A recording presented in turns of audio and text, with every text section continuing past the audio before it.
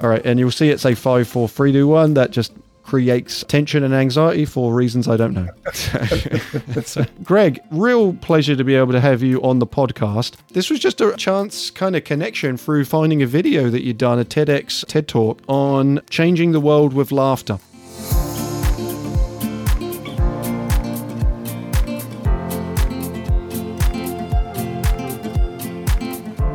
And I was drawn to it because, as I've referenced in the podcast before, one of my styles in facilitation is to use humor as best as I'm able to. I even referenced that, like, if I'm co-leading with someone, I'll tell them that every other activity they lead needs to make me laugh, which inherently creates a little bit of pressure on them. But for me, it's always intentional. One, because I experience anxiety. I find that laughter for me is a salve for that. It helps me. But it also alleviates, I found, the tension that I work with groups. In your TED Talk, which I'm going to leave the link in the description of this episode, you reference how laughter connects us. How have you experienced that, and why for you is that such an essential component to laughter? Yeah. Well, thanks, Phil, for having me on. It's great. And like you said, it's a passion of mine too. You know, it just, anytime you laugh with somebody, we connect. You never sit down and laugh with somebody that you don't like or can't stand, right? But it's a universal language. I've done stand-up all over the world, wherever it is. When you hit a punchline, people are laughing and you're bonding together and everything's just that much better. And people who have anxiety, if you can laugh for 5 minutes, that tends to go away, right? Because you're all that dopamine's dropped into your blood system and you feel alive and you're not worried about, like, oh, what are people thinking of me? You're having a good time. So I love it. I love making people laugh. I love laughing. And anytime I get a chance to do it or talk about it, I'm thrilled. What have you experienced when it comes to, like, that transition between childhood and adulthood as it relates to laughter? Well, there's a big difference, and science proves it. On average, kids laugh up to 300 times a day, and adults 17, right? So we totally lost where we're going. I don't know if we're so stressed we don't have time to laugh, or we're stressed because we don't laugh, right? It's chicken or egg thing. And I've always been a fan of laughter. There's always laughter in our household. I grew up listening to Bill Cosby records, you know, Fat Albert. Obviously, whatever's happened with Bill has happened with Bill. But his humor was clean, it was funny, it was family oriented, and everybody could relate to it, right? And I loved doing it. And I had the opportunity, probably about 15 years ago. It was after a hockey game. I was out with some buddies, and there was probably a pint or two involved. But we walked past this pub and there was an open mic, and I always wanted to do stand-up comedy, but never had the stones to do it. And so we went in and my buddies were like, hey, you should go get up and tell some jokes. Because I've always been the guy that can tell a street joke or, you know, make people laugh one-on-one. And I was nervous, and I'm like, there's no way I'm going up. And they said, well, we'll buy a couple more pints if you go up. And I went up and just told a couple of silly stories, not prepared at all. And it was such a rush to have people laugh at me. I was just like, oh, I could get used to this, right? And then how you feel after you laugh, it's just amazing. So I talk to people a lot, you know, whether I'm training or speaking, on take 5 minutes every morning and laugh. It'll clear your head. It'll take rid of the stress. It takes away the anxiety, and it's free. Comedy in laughter is very subjective, right? I mean, what you might find funny, I had a friend text me a cat video where these two cats are just sitting there and human voices are talking to each other. She's like, this is the most funniest thing I've ever seen. I'm like, okay. Like, not at all, you know, and there's dark humor, there's lighthearted humor, and there's just stuff that happened. One of my speaker friends was speaking, and he was on a stage probably about 6 inches off the ground, and he was walking around and wasn't watching where he was going, and he tripped and fell off the stage. And so now he's lying on the floor doing his keynote, and he just kind of out of his head, he just said, well, I guess now is the perfect time to take questions from the floor. Like, it's a one-off. But, you know, I mean, I retell the story and people laugh. But it's silly things like that. And there's so much to laugh about and joke about. And I was lucky. I got to work with people like Robin Williams and Norm Macdonald. And the best advice I got from Norm, well, I got two pieces of advice from him. One was don't do crack, which is very good advice for everybody. And the other one, he said, you know what, Greg, there's so much stuff in the world to make fun of or laugh at that we don't need to be laughing at or making fun of race or sex or money or creed or religion. There's just so much out there. And so, when I talk to people, just schedule in your calendar. I think it's like anything else, right? You want to get healthier, you go to the gym and get healthier. If you have anxiety or, you're stressed or you're dealing with some mental health stuff, laughter is great medicine. It's not the end all be all, but it's something that you can do wherever you are and however you want to do it. But it's amazing. And some of the best times I've ever had and some of the worst times, laughter has come up and I felt better. Has this been a trend all the way through your life? Can you think of moments as a child where you were engaged in laughter? How has that formed you as a human? Yeah, I think so. Ever since I was a kid, I don't know if I was a class clown, but I was always doing stuff to get a laugh. Even in high school, I remember the only time I got sent to the principal's office was I was late to English class. And the teacher said, "Greg, why are you late to class?" And I said, "Why did you start without me?" Um, so obviously very sarcastic when I got to go to the principal's office. But yeah, it's always been there. It's obviously been in different forms. But ever since I was a kid, I thought, what, if I could make a living doing stand-up comedy. And so I pursued that for 6 years, and it took me 6 years to figure out that I like money more than stand-up. Laughter has been great for me because it's gotten me jobs. I remember I was interviewing it was a startup company, and they always ask that dreaded question, "What is your biggest weakness?" And I said, "Chocolate cake." And she just kind of looked at me. She goes, I don't understand. I said, "You asked what my biggest weakness was. I have a big weakness for chocolate cake." And she's like, "Oh, right." So, and to me, that kind of, that pause where it takes a while for somebody to click into it is fun. And so, I did stand-up comedy and now I talk about how to work happy. And part of that is how to take care of ourselves and our mental health. And some of the stories I talk about are heavy. And so I have the ability to temper that with humor, obviously not making fun of mental health, but right. If I have a slide and I have a story and it's sad, the next slide is a cartoon, right? Where it kind of brings everybody back. I think that what laughter does is potentially alleviate some of that tension that can create by seriousness. But how do you find that balance? That seems like a challenging balance between mockery and positivity. It takes some time, and sometimes I don't do a great job at that. Sometimes people are like, "Ooh, that was too soon," right? Or whatnot. Reading the room too, especially when I learned to do that through stand-up comedy. I'm not like Jerry Seinfeld because he's very cerebral, but I just find things in life. And one good example is how laughter it doesn't take away the pain, but it helps us get through it. My stepdaughter lost her dad to suicide 5 years ago. And 2 nights before we found out, we were at a Brian Regan concert or stand-up comedy show. And I'd been able to secure a meet and greet because I knew people who know Brian. And so I was stepdad for a year. And Rachel loves Brian Regan, so I got a meet and greet beforehand. And she was telling him punchlines and everything. And then 48 hours later, we find out that her dad is gone. And so we went through that, and luckily, she's been very resilient, and with therapy and all of us, gone to therapy, we didn't know what to do. So why not go ask somebody who knows what to do? And I remember distinctly, probably it was 2 or 3 weeks after the incident, and we're sitting at the dining room table, and Rachel started to cry, and then Becky started to cry, and then I started to cry. And my default is thick or thin. And I'm like, all right, let's laugh. And so I said, time out. We're going to go sit on the couch. And we put on Brian Regan.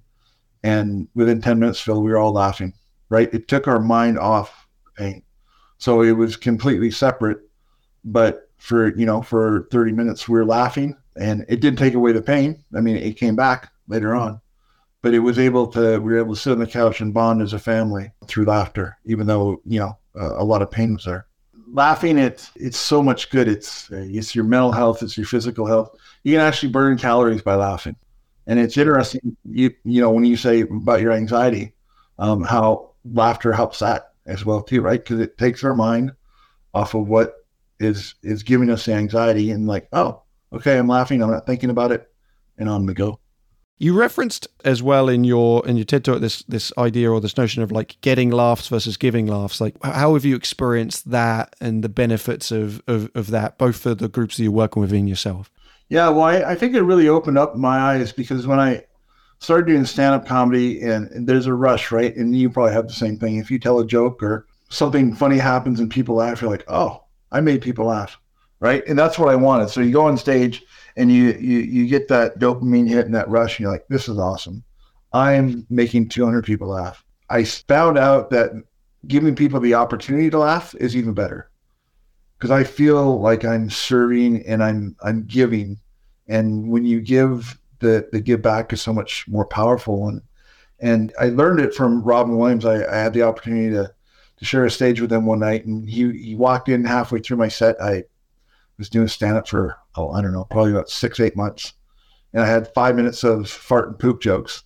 Like nothing. There was nobody in the pub. And he walked in and sat down and started listening to my set and laughed. And I went up and talked to him. He was a hero of mine. He said, keep making people laugh, because you'll never know the difference it makes in that person's life. He goes, rare is it that people follow up and say, hey, you did this, I appreciate it. And one night I was hosting a show in a hotel lobby bar. There's probably 30 people. And this father and son walked in, sat in the front row. They were not in the mood for a comedy show. I don't know why they were there, but they had their arms crossed and they weren't smiling. I'm like, oh. I go, these people need to laugh. So I'm like, tonight I'm going to give them the opportunity. If nobody else laughed, I wanted these two guys to have a good time. And so by the end of the show, they were laughing and having a good time. And so I went up to them afterwards and just kind of curious and talked to them and said, hey, how did you hear about the show? And the dad was like, well, we've been walking past the show for the last 8 weeks, but we're so tired we just go to bed. And it was in a hotel. And I said, well, 8 weeks? Are you moving here? You haven't found a house? He said, no, my wife was diagnosed with breast cancer and she's in the hospital across the street. So every day my son and I would go over there, take care of her, to the appointments, visit with her, everything. And so we haven't been able to come to the show. We're just tired. And so I asked what I thought the next logical question would be. And I turned to the son. I said, how's mom doing? And the kid started to cry and he goes, mom died this morning. And I was like, oh my God. So here's 3 strangers in a hotel lobby bar crying, hugging each other. And, after a couple minutes, the dad finally got it together. And this is where I learned what Robin Williams had told me. The dad said, thank you for making us laugh. It's the first time in 8 weeks we felt somewhat normal. And that's the power of laughter, right? I mean, here we are. He had just lost his wife. The kid had just lost his mom hours before, but we had been laughing and giving that gift. And I love, ever since then, it's been a passion of mine. How can I help people laugh? And that's gone on. I send out a Friday Funny every Friday morning. I probably have 1,200 people that go out to, but it's HR approved, obviously. You can share the cartoon or the video or whatever with your grandma or your kids. But it's just a way to connect people. And I've gotten business out of sending out these cartoons where people are like, oh, I love these. Thank you. Can I get more? And we talk about laughter and how to work happy. And then during COVID, I didn't have the opportunity. I'm like, okay, I'm going to be stuck in this room for who knows how long. How am I going to make people laugh? And so I started doing a weekly stand-up comedy show on Zoom. They all were horrible, right? Because it's not live. And if I kept everybody's microphones off, I'd hear dinner being made or arguments happening, or, kids getting disciplined. But so I would mute everybody and all I could see was their faces. You couldn't hear the laughter. So I thought, well, I need to do something else. And so I started a group on Facebook called the Humor Lab. It's PG-13, no politics. And I sent it out to 20 friends that night. I woke up the next morning, there was 152 people in the group. I'm like, well, I hit something here. And now there's 40,000 people from around the world that are putting their own sense of humor. And, when I first started, I really had to monitor it because people were like offsides and R-rated and swearing and everything, or politics. But now everybody has to, go through the rules. But every day people are sharing their sense of humor. And there's some that I'm like, okay, I don't understand it. Doesn't make me laugh. But I get messages from people all the time saying, thank you so much. I'm going through a hard time or a divorce or sickness. And I get home from work and I go to the Humor Lab and it makes me laugh. And it's not about me. It's collectively we're making each other laugh. We're making ourselves laugh and putting ourselves in a better headspace. And it's that connectivity and what you guys do, right, with play and learning and teaching. I'm a hands-on learner as well too. My brother he could read a book and get straight A's. I would have to go to lab and practice and go through it and, get the solid C. But I think what you guys are doing and with Work Happy, how do we work together? How do we connect? There's going to be less loneliness and a lot less, mental health problems that we've all been subject to the last 3 years. Let's wrap this conversation by leaning into Work Happy. Tell us a little bit about like what kind of people you're working with and what are some of the goals from Work Happy when you're working with organizations. Yeah, basically work with leaders and organizations who want to create a culture where people enjoy going to work, right? And when people are in a happier frame of mind, there's just so much good. I mean, we're more creative. We're 18% more productive. If you're a salesperson, you're listening to this podcast, happy salespeople sell 37% more. And there's a reduction in stress. There's a reduction in turnover. And so I work with people who want to create this. And some people don't, which is fine. I called up one company. I was talking to the HR director and I said, how are things? Oh, they're great. Everybody's working happy. I said, well, are you having any challenges around mental health? And she's like, no, we don't have any challenges with mental health. We don't have any issues. I said, oh, well, that's okay. You must be the unicorn. And she goes, well, yeah, nobody talks to me about mental health, so we don't have a problem. Right there. I'm just like, all right, okay. If I close my eyes, I can't see anything. Right, yeah. I'm blind. You must not be. It's like the kid of like, I can't see you anymore. You must not be there. I can't hear you. I'm not here. Yeah. But, so we continue talking. She's like, well, this person took off sabbatical and this person had to switch to another job because of the stress. And I said, that's what it is, right? So what I teach and how I help people is not rocket science, Phil. But I've been able to create the Work Happy mindset. It's a 9-step training or program or what are the steps that we need to do. And it's anywhere, starting out with self-care and communication and how do we avoid burnout and all these different kinds of things. And it's not hard to implement. There's not a huge cost to it. But when we are in the right frame of mind, I mean, life is better. And when work is better, whole life is better. And if we're happy at home, work is better. I talk to a lot of people all the time and some people I might not be their person or the message is wrong or whatever. But almost everybody I've talked to over the last 3 years is just like, wow, yeah, we need it. We're stressed. We're burnt out. We're overworked. We're tired. We don't want to go to work. But there's a lot of things that we can do. One piece of advice I give people when I was working for the Vancouver Canucks, we had what we called Canuck days. So if you had to work a game, you're at work at 8 to 5. And if you had to work the game, you're there till 9 or 10 at night. So if you work the game, you got a half day.